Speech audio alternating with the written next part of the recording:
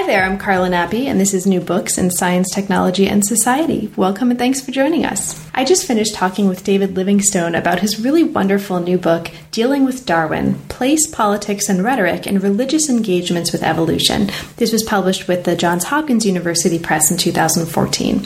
Now, the interview is quite extensive, so I'll keep this intro relatively brief, but this is just to say this is a really fascinating study, whether or not you consider yourself to be particularly interested in Darwin and the histories of Darwinian thought. One of the really wonderful things about the book is that it proposes and shows us very carefully an example of carrying out a kind of methodological approach and a framework for understanding and mapping out how to be attentive to the importance of spaces, of very locally specific spaces, of both reading, of writing, and also of talking and listening as they shape the transformations of knowledge in the history of science and well beyond. So it's a book that looks very carefully at different localities that are dealing with Darwinian thought, Darwinian evolution, Darwin's texts, and that all share the same confessional heritage. And in doing so, it's taking us into some really fascinating spaces where we see the histories of race playing out, histories of engagement with Baconian induction, histories of attentiveness to role in a particular university context and what rhetorical demands and constraints these performative roles place on an individual when they are engaging publicly with ideas like that of Darwinian evolution or beyond. So it's a really wonderfully wide-ranging, but at the same time very focused study. It's sparklingly written. The prose is an absolute pleasure to read, and it was an absolute pleasure as well to talk with David about it. So I hope you have a chance to take a look at the book, and I hope you enjoy the conversation. Thanks for listening. I'm here today to talk with David Livingstone about his new book, Dealing with Darwin, Place, Politics, and Rhetoric in Religious Engagements with Evolution. Welcome to New Books in Science, Technology, and Society, David, and thanks very, very much for making time to talk with me today. I'm really looking forward to it. Well, thank you. Glad to be here.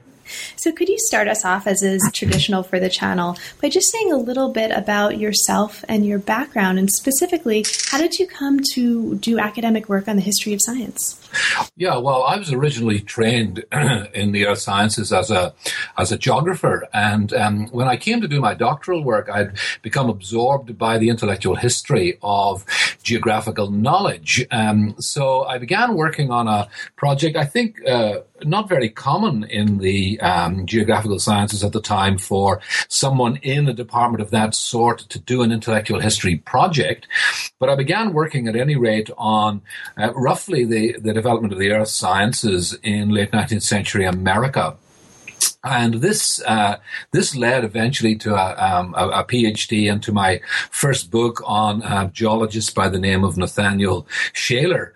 Now, along the way, of course, I'd become quite interested in, I suppose, something that you just cannot read 19th century science without seeing that it had many implications for and debates over matters to do with religion. So even from those early days, I was kind of hooked into thinking about questions of science and religion in the 19th century, and then, of course, it developed out from there. But I think the second thing that actually only dawned on me, believe it or not, much later, after I'd written several books, was this question.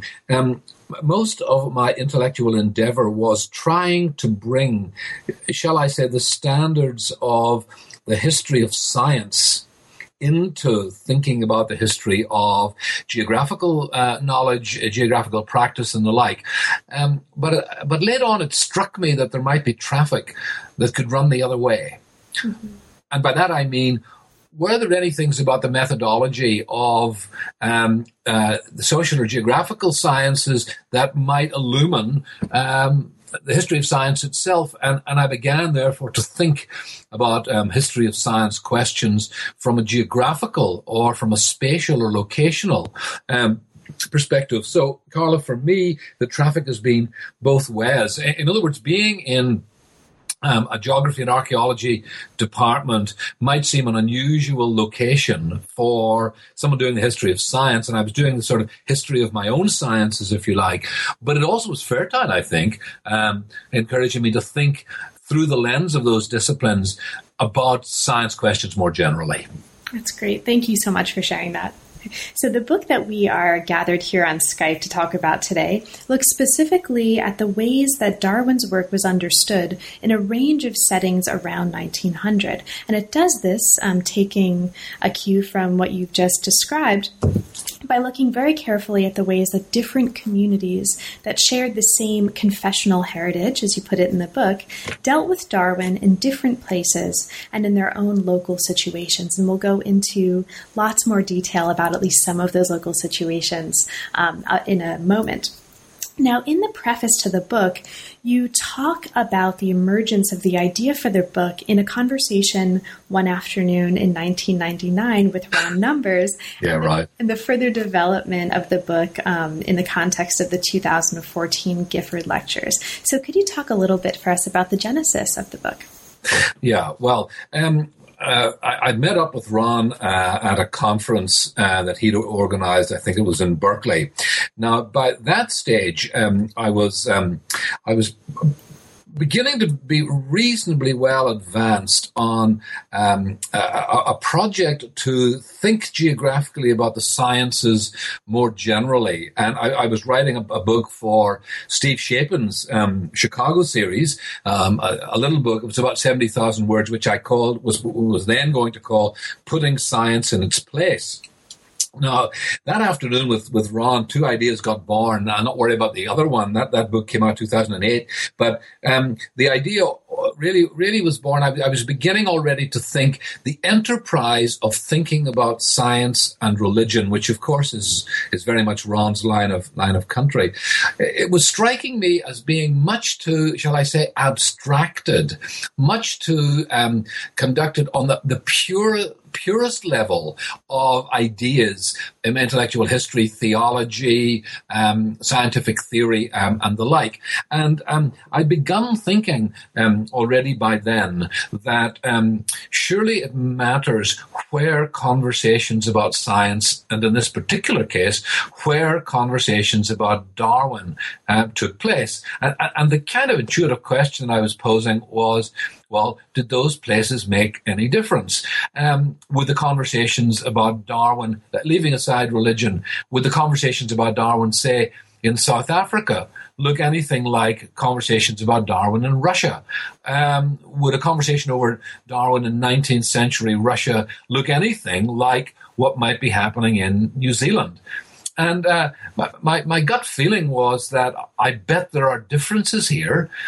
And if there are differences, the intriguing question is, why are they different? Now, this could, on the surface, sound very much like the kind of old, reception studies of Darwin or any other theory around the world.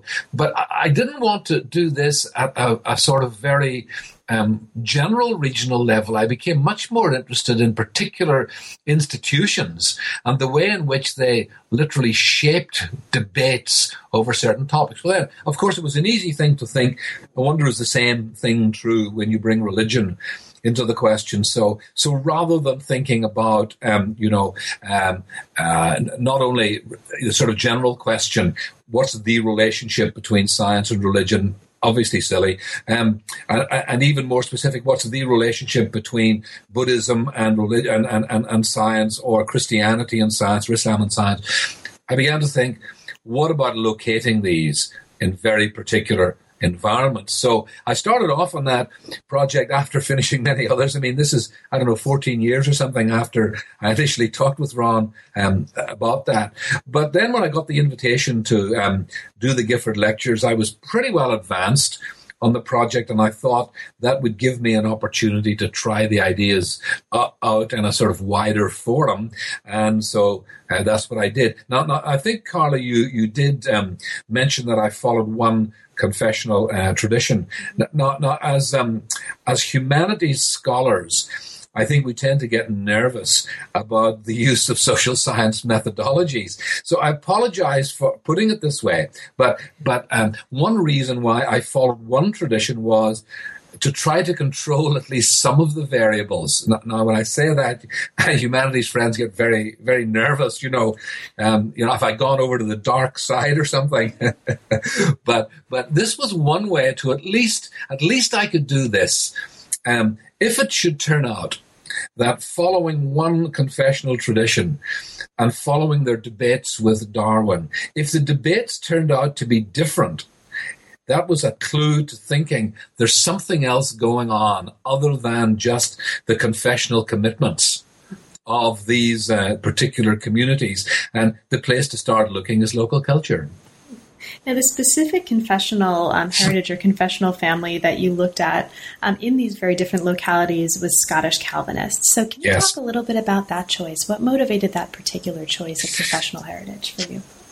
Well, I'd worked earlier on an earlier book where I looked at it more generally, conservative Christians in their response to Darwin, evangelical responses to Darwin, and I found perhaps a disproportionately large amount of material amongst those of a Scottish Calvinist culture writing about this. So I just knew that there was lots of material that would be available. I also knew that Scots Calvinists have traditionally had, at least since the Scottish Enlightenment and no doubt well before that, generally speaking, a very open and positive attitude to engaging with scientific culture and culture more generally. In other words, these were not, as it were, sort of pietist traditions in the traditional sense. They were much more kind of wanting to transform culture, make their stamp upon a culture and so on. And it struck me that there would be material here. Secondly, of course, they have, particularly for the United States, they have a fairly distinctive pattern of settlement and diffusion and the like. So it was relatively easy to find coherent groups in the American South, for example, or north of the Mason-Dixon line in Canada, and also in Ireland, which was another one of my examples. And of course, this turned out to be a great choice for giving the Gifford Lectures in Scotland. I mean, this was sort of advertising how your culture has dealt with this in many different places. So I think those were some of the reasons, some of them just pragmatic. And because coming from Ireland, I knew a good deal about, having had myself a Presbyterian heritage, I knew a good deal about that. And I suppose those were just some of the reasons that I turned towards that community. Great, fantastic. So as you remind us very early in the book, and I'll just use a quote because I think you, like many, many other places in the book, the language is very vibrant, it's very sparkling, and you put it very eloquently. So I'm just going to read this out very briefly. Oh dear. No, this is good. This is a compliment. So the circulation of ideas is not simply about transference. It's about transformation. It's not just about dissemination. It's about appropriation. So you bring us, I think, a very, very useful intervention into what's become a very vibrant field of the history of science, technology, and medicine, and that is the study of circulation. And so one of the many things the book is doing is informing the way we understand, I think, more broadly, histories of circulation and with circulation and transmission by turning our attention to the local specificities of two kinds of ways you identify early in the book where the spoken and the written word are shaped very locally. And you call these geographies of reading and speech spaces. So could you start us off in our exploration of the book by saying a little bit about these two concepts as they've shaped what you're arguing here, the importance of ideas, that is, of geographies of reading and of speech spaces? Yeah, right. Well, let's take the geographies of reading first of all. One influence on my thinking about this was when I read the writings of Edward Said. Said has a very interesting article published many years ago called Traveling Theory. I think I mentioned this in the preface, Carla.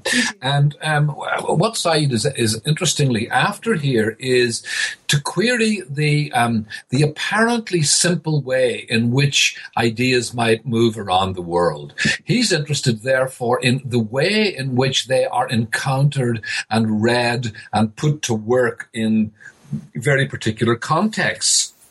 And this is what I call the geography of reading, where people read. The suspicion is may have a direct impact upon how they read.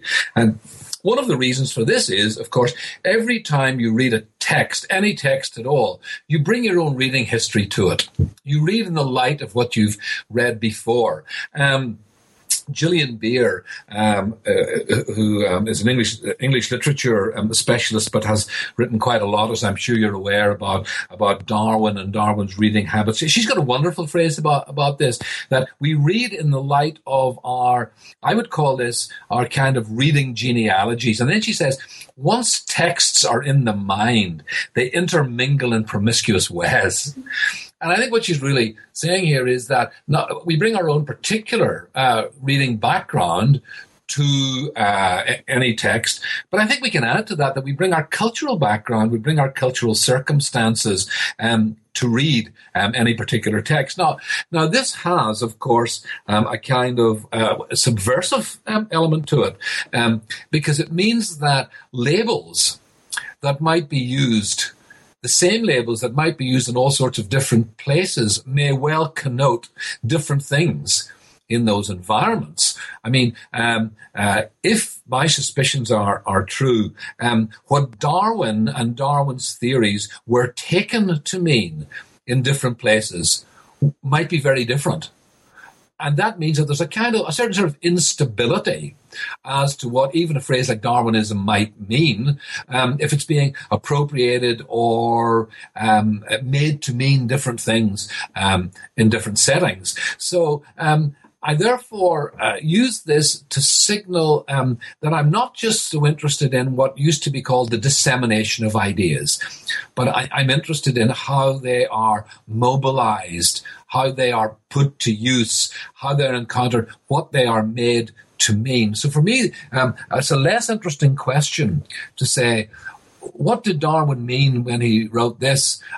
To me, a more interesting question is, what did people take Darwin to mean when he said some of these things? So that's to try to get location, locality, particular circumstance onto the stage of encountering texts.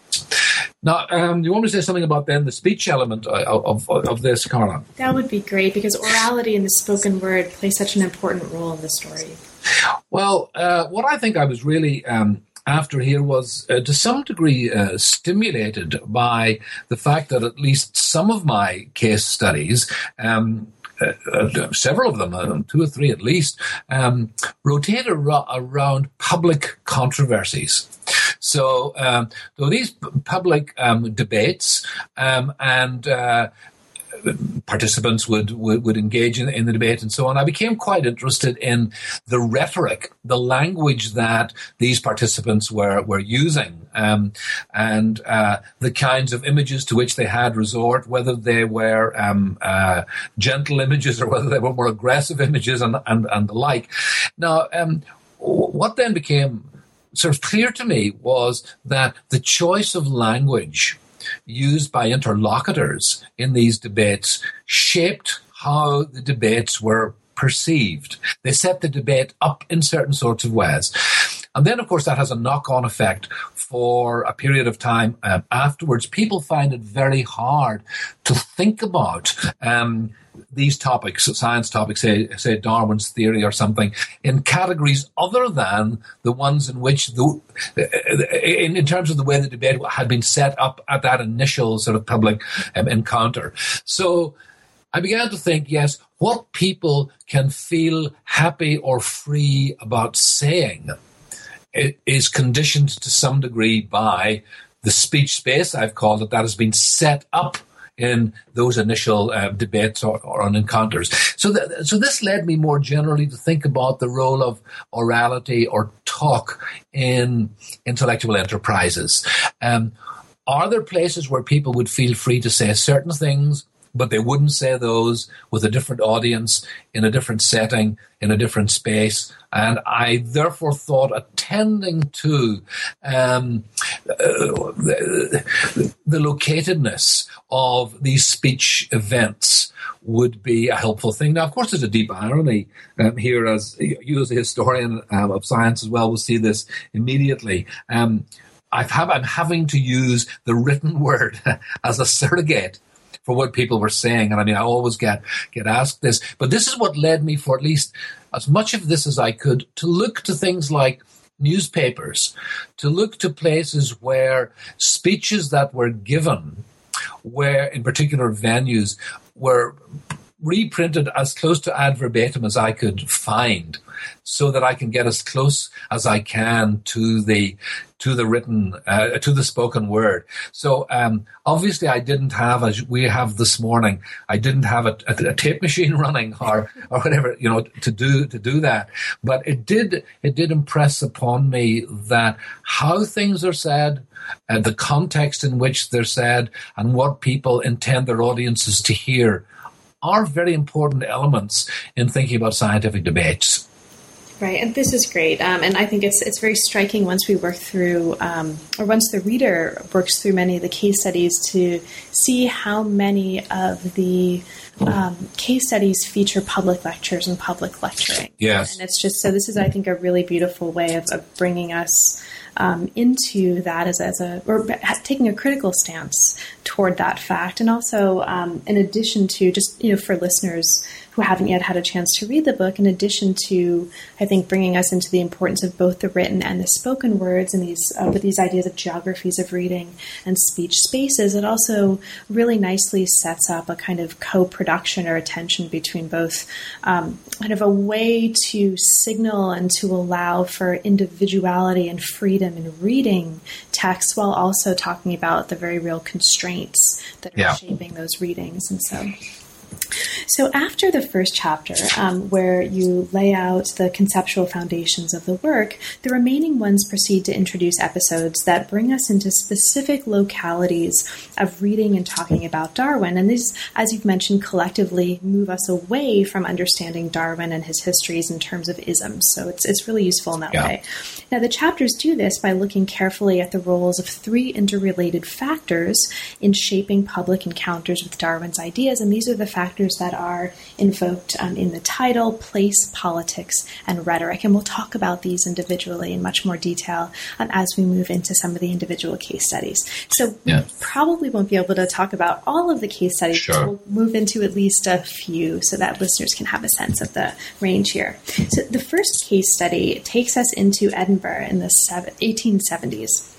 Yeah. This is a context in which you're kind of taking us into the circumstances of engagement with talking about reading about Darwin, but also showing us a dramatic change along the way. So early on, as you show us in this chapter, the Scottish Presbyterian intellectual leadership managed to domesticate Darwinian theory to serve their own purposes, and they accommodated Darwinian readings, Darwinian thought, with relative ease. Now, there was, midway through the chapter, early on in the chapter, there's a dramatic challenge to this. And this is a challenge brought by William Robertson Smith.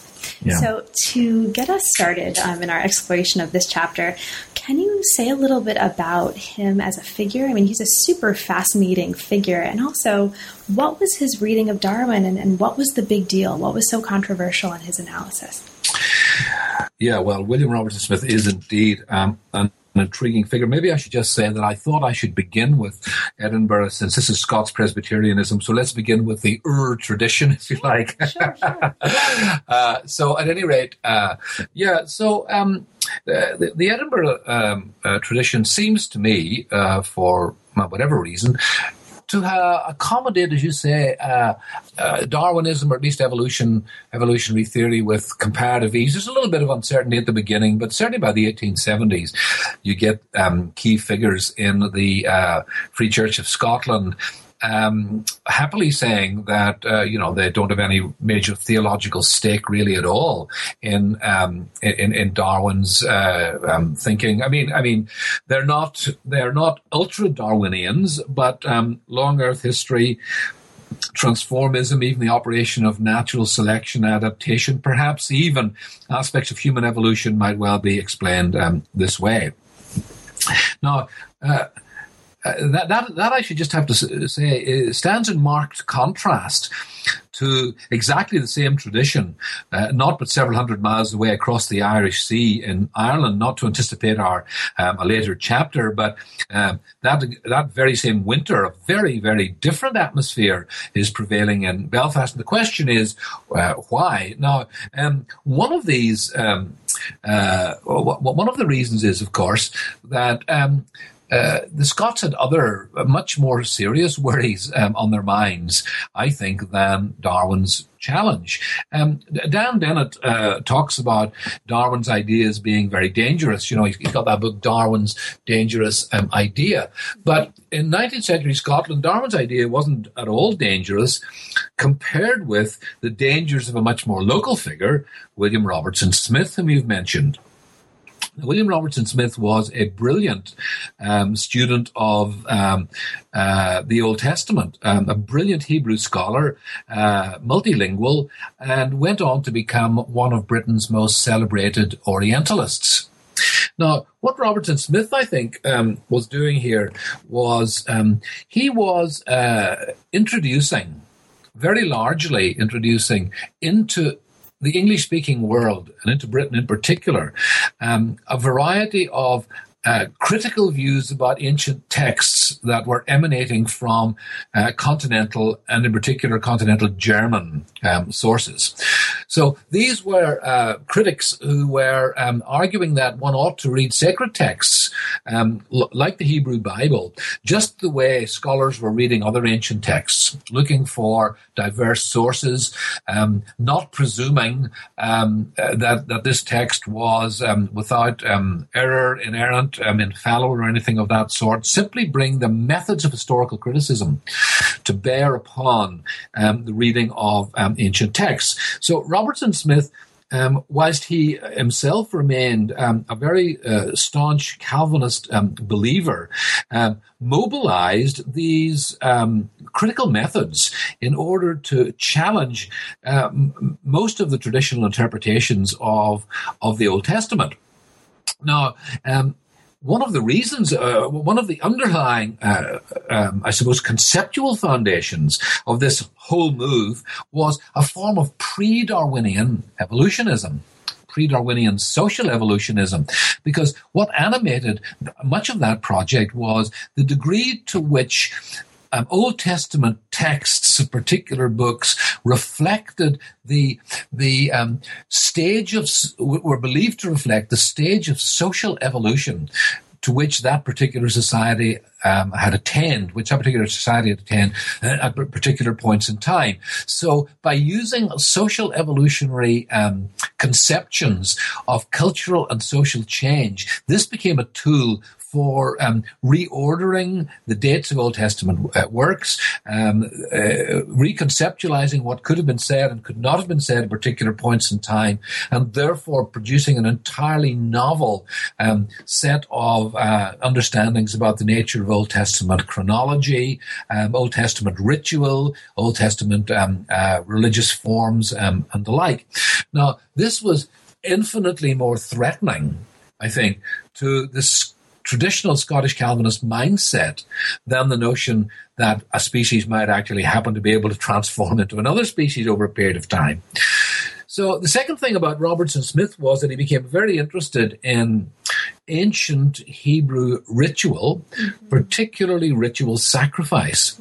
And as he pondered Arabian and early Semitic ritual sacrifice, he believed that he had grounds for ascertaining the notion that these were grounded in an early form of ritual cannibalism. So the whole issue about totem, taboo, and so on find their animus largely in Robertson Smith's writings. And in fact, this is where they were encountered by both Emil Durkheim and Sigmund Freud, who thought very highly of Robertson Smith's developments and contributions and the like. Now, of course, in a Scottish Calvinist culture, the suspicion that Eucharist might have its foundations in some form of ritual cannibalism was, shall I say, somewhat more threatening than Darwin's dangerous idea about one species transforming into another. So I think that where there were intellectual challenges for the Scots Calvinists, they were not over Darwin at all. Robertson Smith's paleoanthropology, his imaginative reworking of the intellectual history of Semitic ritual, and his very challenging understanding of the nature of taboo and totem in early tribal peoples.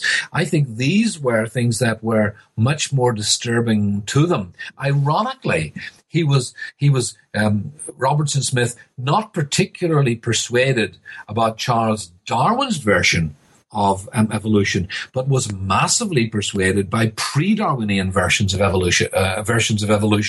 So I think we can't understand the conversation about Darwin in 1870s, 1880s Edinburgh without understanding the enormous threat that's coming from this man you mentioned, William Robertson Smith. That's fabulous. Thank you so much. And that's just, it's a fascinating chapter, and it leads us into another fascinating chapter. And this is one that you've already invoked in discussing what's happening with William Robertson Smith. So as I mentioned, the same winter, this is also a winter that you call the Winter of Discontent. Indeed, yes. Over in Belfast. And Chapter 3 moves us to Belfast and really emphasizes the importance of rhetorical nuance and understanding how Darwin was dealt with in Belfast. And so here we begin to see in great detail the importance of rhetorical style and rhetorical nuance in shaping these debates. So this chapter looks very closely at the influence of the Belfast Address of John Tyndall on the way that Darwin was read and spoken about among Presbyterian intellectuals in the city.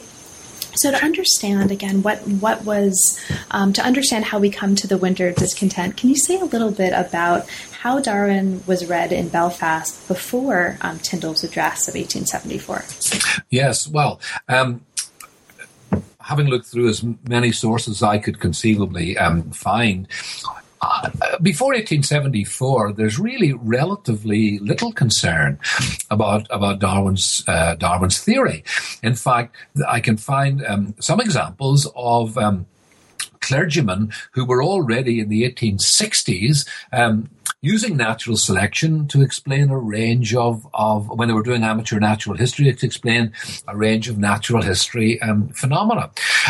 But mostly, I think, Carla, it would be fair to say that what is conspicuous about the engagement between these theologians and Darwinism up to 1874, what's conspicuous is that there's almost nothing of it at all. Mm-hmm. In other words, they're not really concerned about Darwin. There are some soporific comments that are mentioned. Some like aspects of Darwin are a little bit doubtful about others, but there is no massive kind of response. There is no controversy really worth talking about that I can see. In fact, mostly I would characterize the period up to the 1870s as tolerance, maybe even embracing to some degree, but certainly nothing of a mega scale. So to set this up, return to the Edinburgh context. 1874, the principal of the New College, Free Church of Scotland College, is saying we've no theological interest in Charles Darwin's theories. Exactly the same winter in Belfast, people are saying, this is Darwin and Tyndall and so on are going to destroy the entire foundations of our society, and this, is just absolutely point. And the question is, what makes the difference? Right. My answer, I think, is the British Association for the Advancement of Science meets that summer in Belfast in 1874, and the president is the Irishman John Tyndall. In fact, the newspapers welcomed him as an Irishman in his, sort of emotions and Celtic vehemence and things of this sort. Well, of course, Tyndall, as scholars have pointed out for a long time, was a member of this X-Club group, a group of professionalizing scientists in the latter part of the 19th century who really were on a quest to wrest authority away from the old-fashioned clerical parson naturalists and move authority into the hands of the new professionalizing scientists.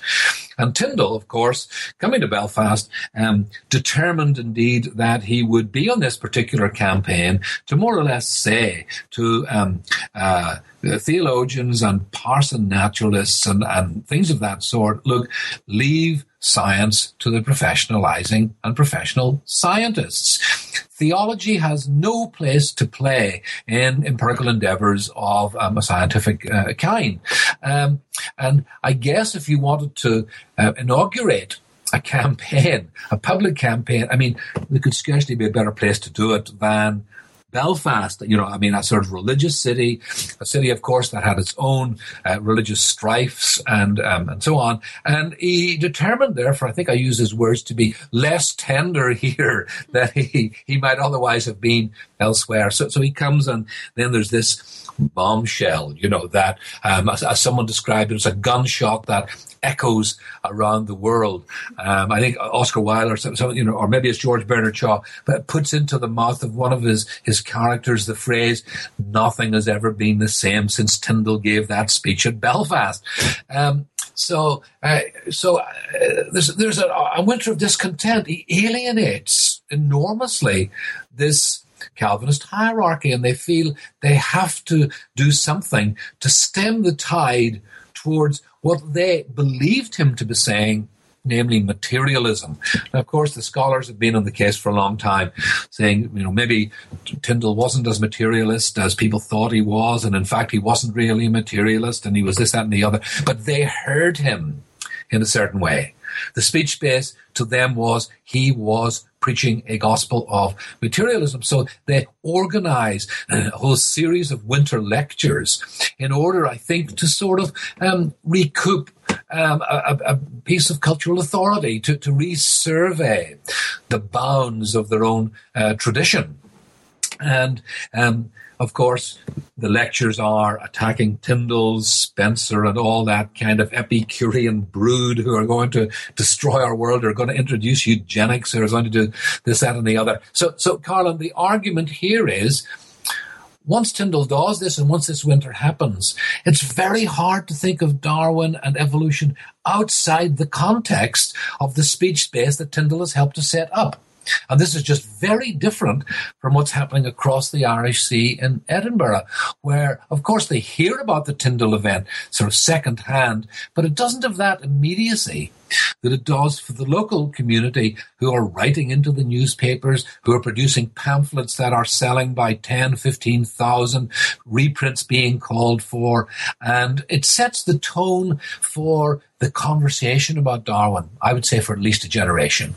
And that the notion of a speech space is really important to mark here, because the argument that listeners are really marking this as well. The argument here is not simply, Tyndall said this thing and it made a difference and it changed people's minds. The argument is very specifically that he created, or he opened up, a rhetorical space that shaped debate for later generations. So it's specifically, again, invoking this notion of a rhetorical space or speech space, which potentially has much more sort of wide-ranging ramifications for other contexts as well. And I hope we have a chance to talk about that by the end of our conversation. Well, let me just add one little thing about that. At the time, and this opens up the whole question about the appropriateness of certain rhetoric. One thing that was quite often said after Tyndall's speech was that he had acted with impropriety, namely that in some sense he had, some members of the public felt that he had betrayed what would be the decorum that might be expected for a president of the British Association for the Advancement of Science. So you could say that they felt that in one sense Tyndall did not observe the unwritten rules of how to behave in this speech space, and therefore they were critical of him. On the other hand, you could say, maybe that's precisely what Tyndall had in mind, so that he knew that by violating these norms of gentility and so on, by acting in a way that might have sounded aggressive, enabled him to get precisely the kind of debate that he wanted to have. Because he notes in a letter to someone how delighted he is that, I think he says, every pulpit in Belfast thundered of me. And you can get the sense that he's saying, and what a great job that was. So the deliberate violating, if indeed that's what it was, of a speech space can have consequences that are much more dramatic than simply obeying the rules of what might be expected of what a colleague of mine calls platform culture. Great, thank you. Now, lest the listener or reader think that each one of these cases features some dramatic engagement, there is a chapter here that takes us into Toronto. This is chapter 4. Now, there wasn't the same degree of spectacle and of public spectacle here that we saw in other contexts. And in fact, the way you put it here, what's most conspicuous about the debate over Darwinism in Canada is its relative absence. Yes. This is a very different context. And we won't have time to talk too much about it, but I just want to mention for listeners and perhaps talk a little bit about one of many, but one really interesting aspect of what's going on here. So the chapter focuses in on a Calvinist community that congregated around Knox College. Yes. And you talk about that particular context in the way that it shapes engagement with Darwin in this locality. Now, really interestingly, dealings with Darwin here, as you describe them, are connected deeply with the way that intellectuals in Toronto are understanding and attending to Baconian induction. Yes. So because this is probably of particular interest as well to historians of science, could you say a little bit about that and the kind of work that that's doing at this part of the book?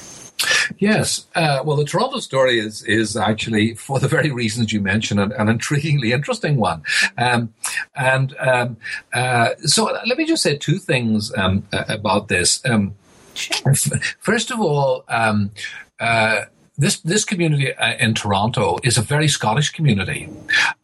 They are very much committed to to Scottish ideals of learning, as indeed many natural scientists were in the Victorian period or 19th century period in Canada. And they have absorbed a traditional emphasis on Baconian induction.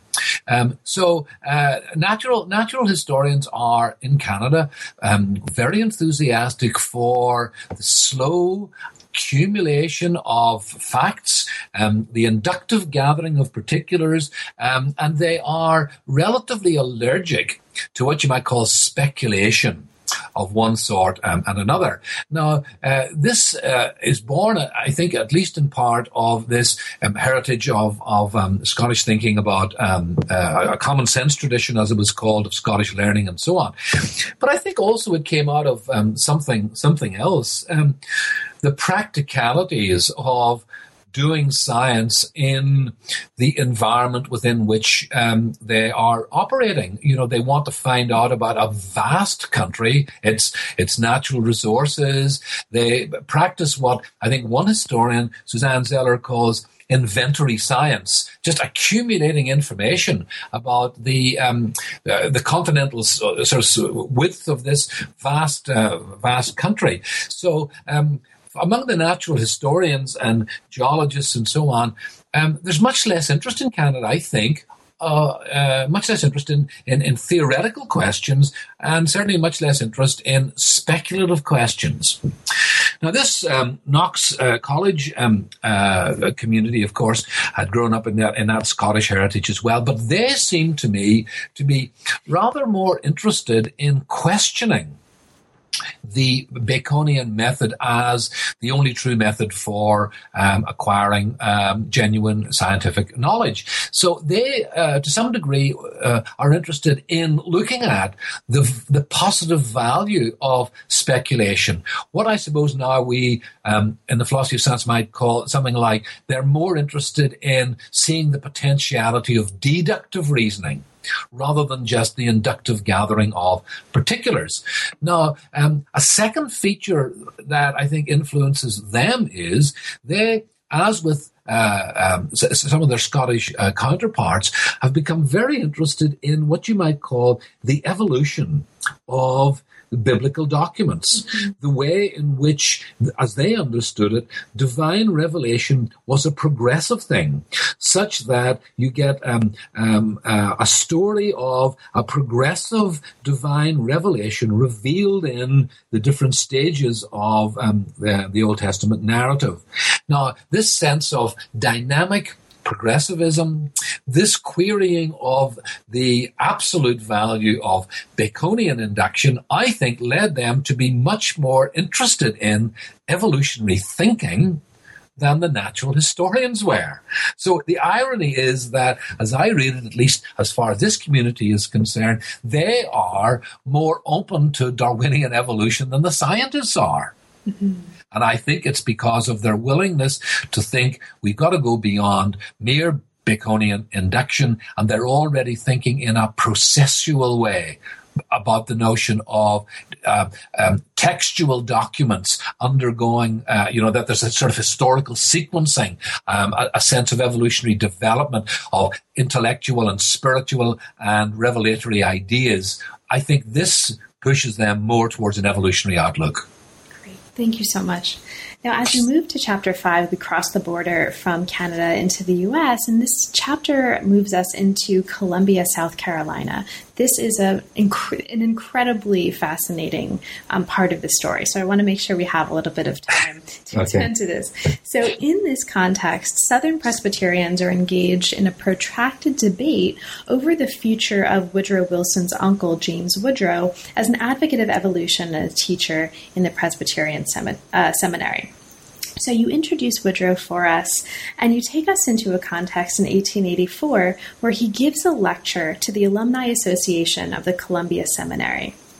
Now, in 1886, 2 years later, he is dismissed from this professorship in the Southern Presbyterian Theological Seminary in Columbia, South Carolina, because his views on Darwin's theory of evolution are described as, in the words of one commentator, the greatest controversy the Presbyterian Church U.S. has ever known. Okay, so in order to understand what's going on here, what is Woodrow saying in this lecture, and what's the big deal of what's going on in that context, and that lets it have the kinds of reverberations that we'll talk about in a bit? Well, this, Carla, really is a long, deep, and dark story, I have to say. So I'll be brief here. But, I mean, let me just say, by way of preface, you would, whether you like this book or not, have to at least agree with me that it feels pretty different, this from Toronto, doesn't it? I mean, absolutely. Absolutely. There's something different here, right? So James Woodrow holds a chair that had been established quite some years before, to do with the reconciliation, or it's a chair, something to do with the study of science and in connection with religion, or something of that sort. So it's a chair actually for harmonizing religion with science, which of course indicates that the Southern Presbyterians had felt the need to deal with the question of, for the seminarians, challenges that science was bringing to theological conviction. Now, James Woodrow had a certain amount of scientific training and so on, was appointed to this post, and as he read Charles Darwin, evolution, and so on, and kept up to date with geology, kept up to date with natural history, he felt that, in fact, Darwin's theory in the main was true, and he began to lay this out to his students. Now, this was deeply, deeply troublesome to the hierarchy of the Southern Presbyterian Church, and it resulted in his dismissal from his chair after yet another lengthy serpentine, Byzantine, if you like, set of ecclesiastical proceedings. Now, as with many of these debates that are happening in other places, on the surface, this looks like a debate over science and religion. And I was just a little unhappy about leaving it at that sort of explanatory level. So the question that I ask really is there anything else that's going on here? Is there anything else that's going on behind the scenes? Now, there are many factors. Now, I'll just mention, one or two of them, Carla, very, very quickly.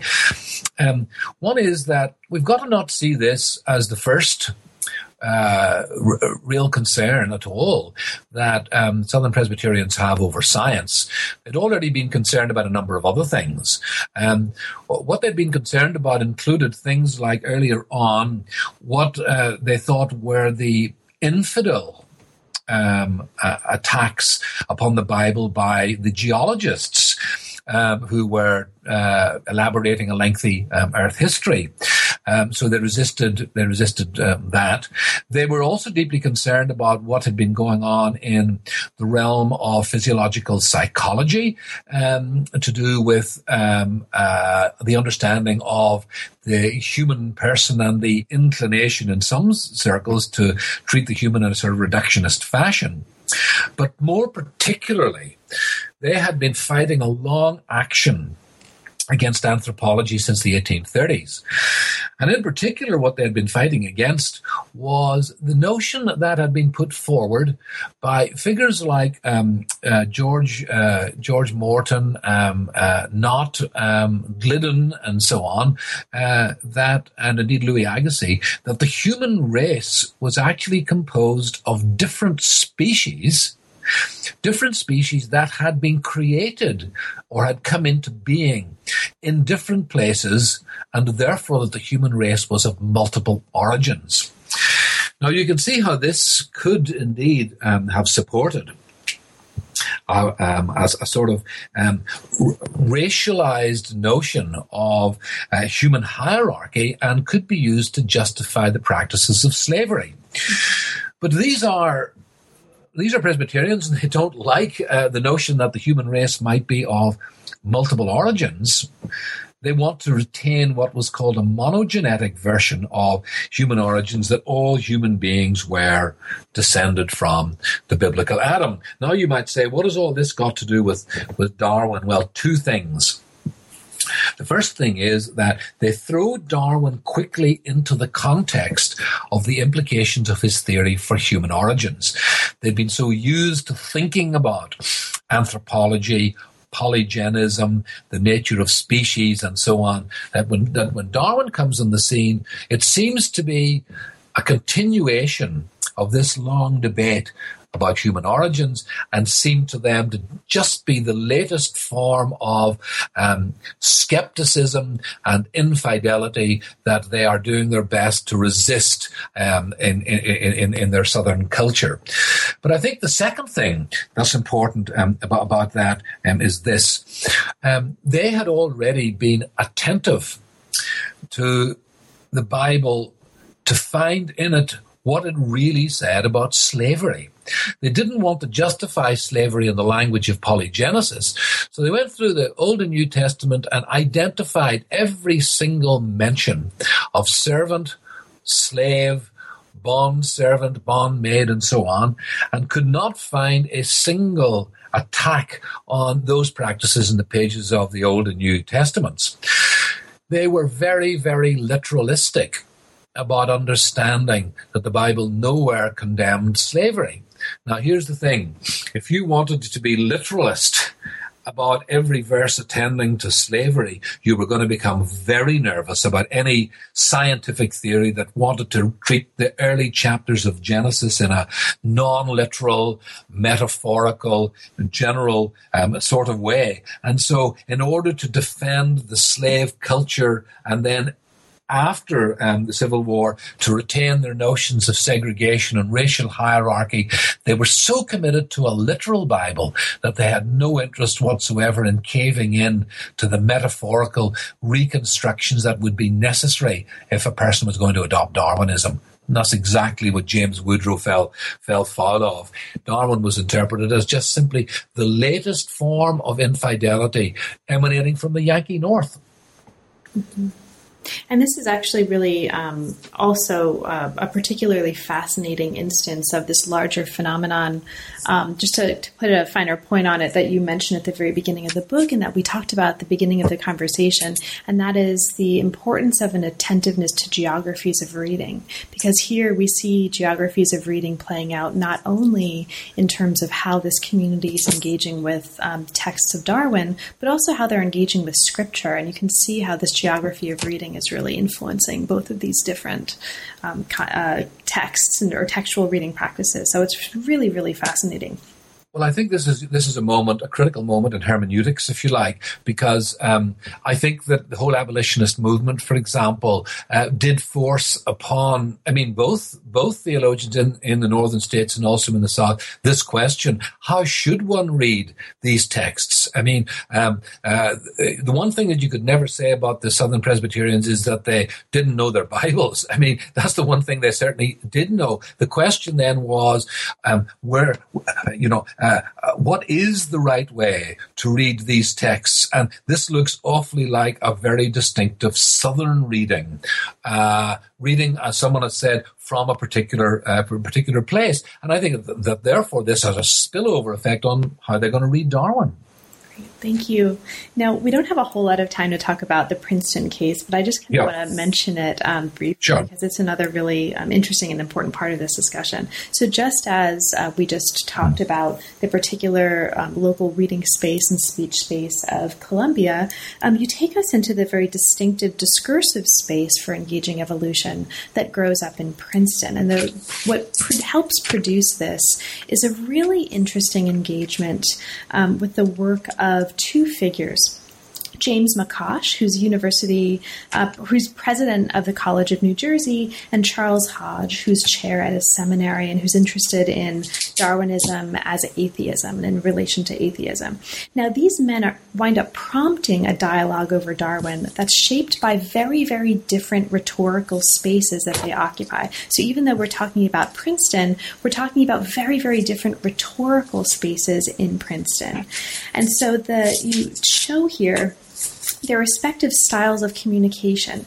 Their styles of communication, not the substance of their evaluation of Darwinism. So that's a really important distinction. Styles of communication, not substance of their evaluation, help explain how one comes to be known as, quote, the era's foremost reconciler of Christianity and Darwin. This is McCosh. And the other becomes known as a staunch anti-Darwinian, and that's Hodge. Now, rhetorical nuance here in this part of the argument counts more than cognitive content, and these men are occupying, again, different speech spaces. So can you perhaps say just a little bit about the importance of understanding this in terms of speech spaces and maybe how this shapes the ensuing engagement with evolution in Princeton? Yeah, you've summarized that extremely well, better than I could have done myself, Carl, I think. So we start with two statements, So 1874, actually, that turns out to be a crucial year all over the world here as far as these debates are concerned. So 1874, Charles Hodge, who is a very venerable theologian, produces his last work, and it's called What is Darwinism? Now, he concludes with what's very well known in science religion circles with this observation: Darwinism is atheism. That looks pretty crystal clear, doesn't it? Okay, so that's him writing from Princeton Theological Seminary. So just across the road then, the College of New Jersey, another Presbyterian clergyman who's the president of the college, James McCosh, he says something like, evolution is going on everywhere before our eyes. Students of the Bible and so on will be much better advised showing their students how they can accept the doctrine of development without losing their faith and railing against it. So something of that sort. Now, these look pretty much like different evaluations, do they not? At least on the surface. Now, I think if we could now interview, or if you could get on this line, Charles Hodge and James McCosh, call them up, you would actually find that they disagreed very, very little on their understanding of what the right attitude to Darwinism is.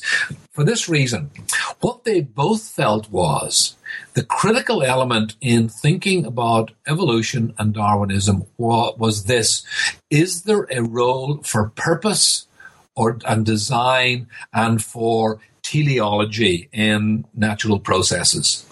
Hodge thinks that Darwinism is specifically anti-teleological. Therefore, if you remove purpose, it's tantamount to atheism.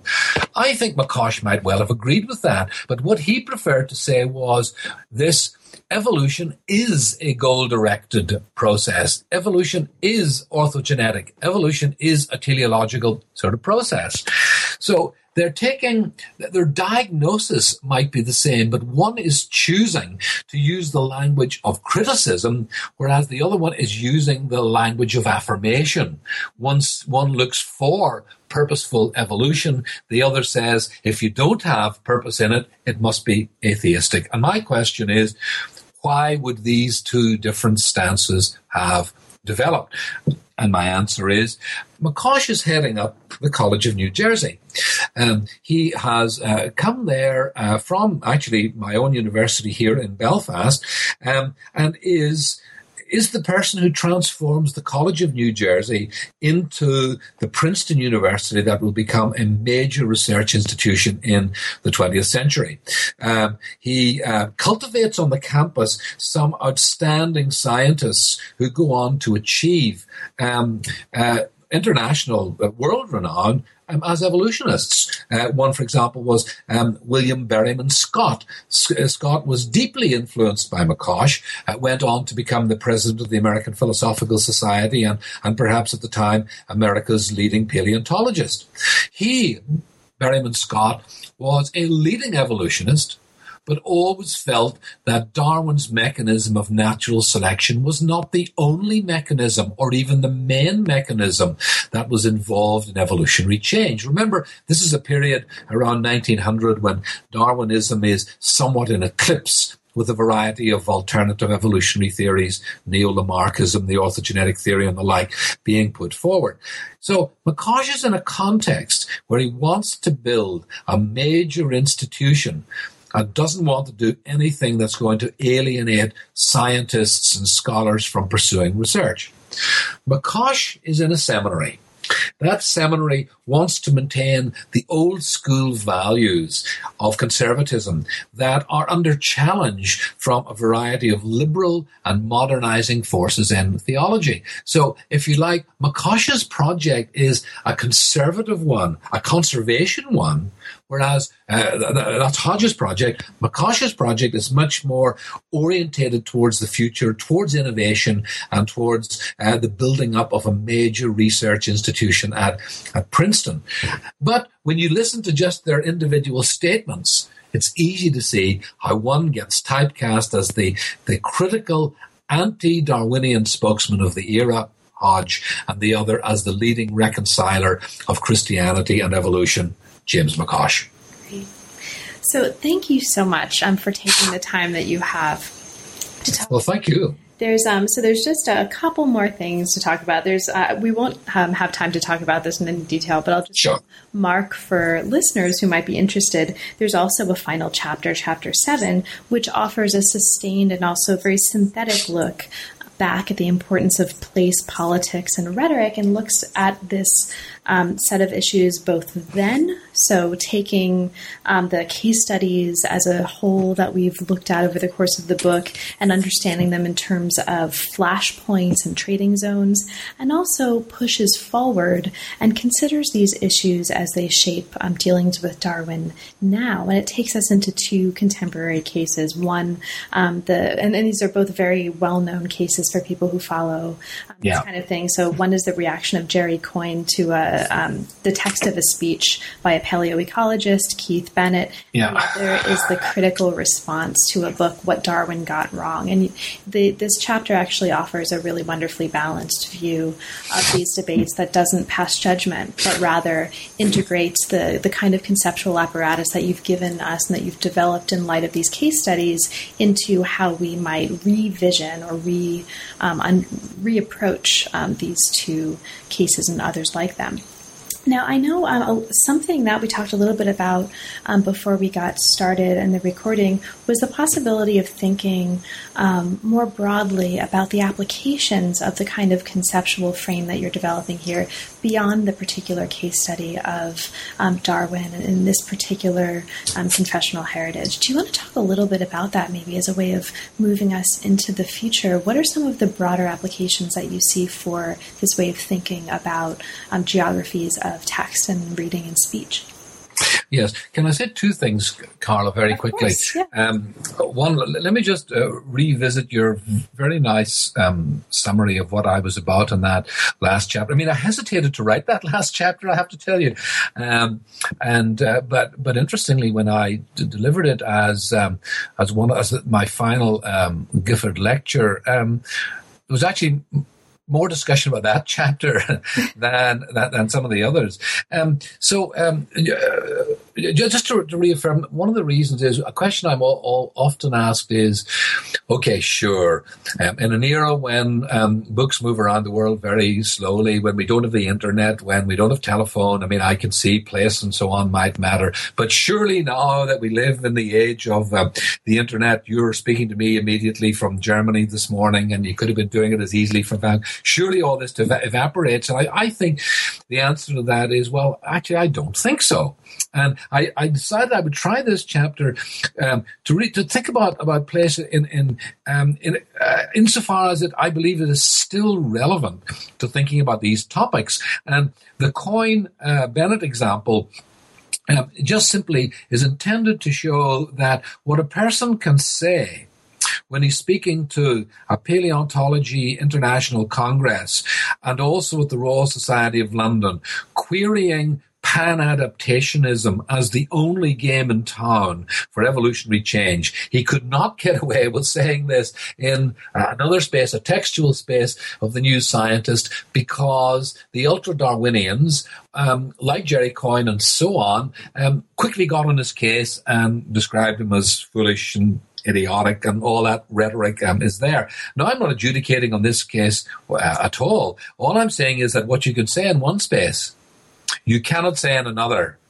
without receiving sort of vilification or whatever. So it was just a way to think that these matters might still be important even in scientific debates. Now, your final question at that point about wider application. Well, I do think this has wider application in debates of all sorts. I think that it forces upon us. Let's just take the speech business. It forces upon us the way in which locations enable certain types of speech and constrain them at the same time. So what kind of speech is appropriate in, say, for example, a court of law about a scientific matter?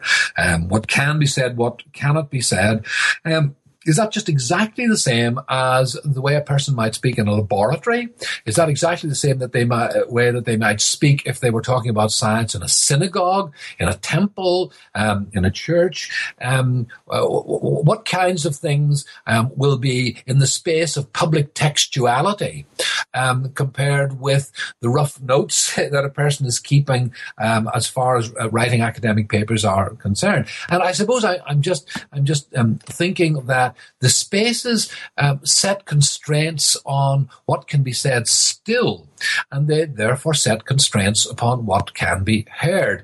And I suppose I'm just thinking we ought to attend much more to these elements of rhetoric, especially in an era when scientific matters, whether it's about GM crops, whether it's about the human genome, whether it's about neurobiology and so on, when these are matters of enormous public concern. I think being aware of where things are being said, how they're being said, and how the context might shape what's being said, I think these are still important questions. Well, I agree. So, David, thank you so much for giving us your time and for giving us this really wonderful book. Now, we didn't have a chance to talk about a whole bunch of material in the book just because of the limited time we had. But is there anything in particular that we didn't have a chance to talk about that you'd like to mention for listeners? I think you've covered the contents of the book really well. I suppose I might only have just one little postscript, and I suppose this is to try to inject, one of my purposes, inject into readers a sense that what looks, and I think I've said this already, but worth repeating, when you see a feud or a debate over science and religion particularly, I think it's never wrong to sit back and say, look, is there anything else that's going on here? Are there any interests that are at stake on either side of this conversation and debate? And I think that often you'll find that after a short period of time, the debate really isn't about science and theology at all, but it's about cultural affairs of one sort and another, and the kinds of cultural preferences that one group or the other group feels are dreadfully under threat if they lose the argument. And therefore, it's moved right outside science and religion into cultural preferences and cultural argument. So now that the book is done, and congratulations on a fantastic book. Well, thank you. What's next for you? Well, I claim to be writing another book. I'm on a 3-year Leverhulme Major Research Fellowship, trying to write a book which I'm entitling, after Montesquieu, I think, I'm entitling The Empire of Climate. And what I'm really interested in here is, and it won't come out this way, so this isn't the right way to express it, but I'm interested in a history of the idea of climatic determinism, how indeed climate is supposed to have shaped us in every way, from the size of our brains to whether we're wealthy, to what our health is like, to what our economy is going to do, and so on. Now, I'm fairly skeptical about determinist sorts of explanations, but my underlying sort of feeling is this. One of our great concerns nowadays is rightly about climate change and about anthropogenic climate change, namely the way in which human behavior is bringing about climate transformation. But I feel that what is truly animating this is this thought: what will the climate do to us if we change it in these certain ways? And I see this as a continuation of a very old tradition going back to Hippocrates and back to Herodotus, a fear about the way in which we are shaped inexorably by climate. And I think in our modern day, shaped by climate change. Well, best of luck. That sounds like another fantastic project. And thank you again. It's really been a pleasure. Well, thank you very much. I've enjoyed chatting to you enormously. You've been listening to New Books in Science, Technology, and Society. Thanks very much for joining us, and we'll see you next time.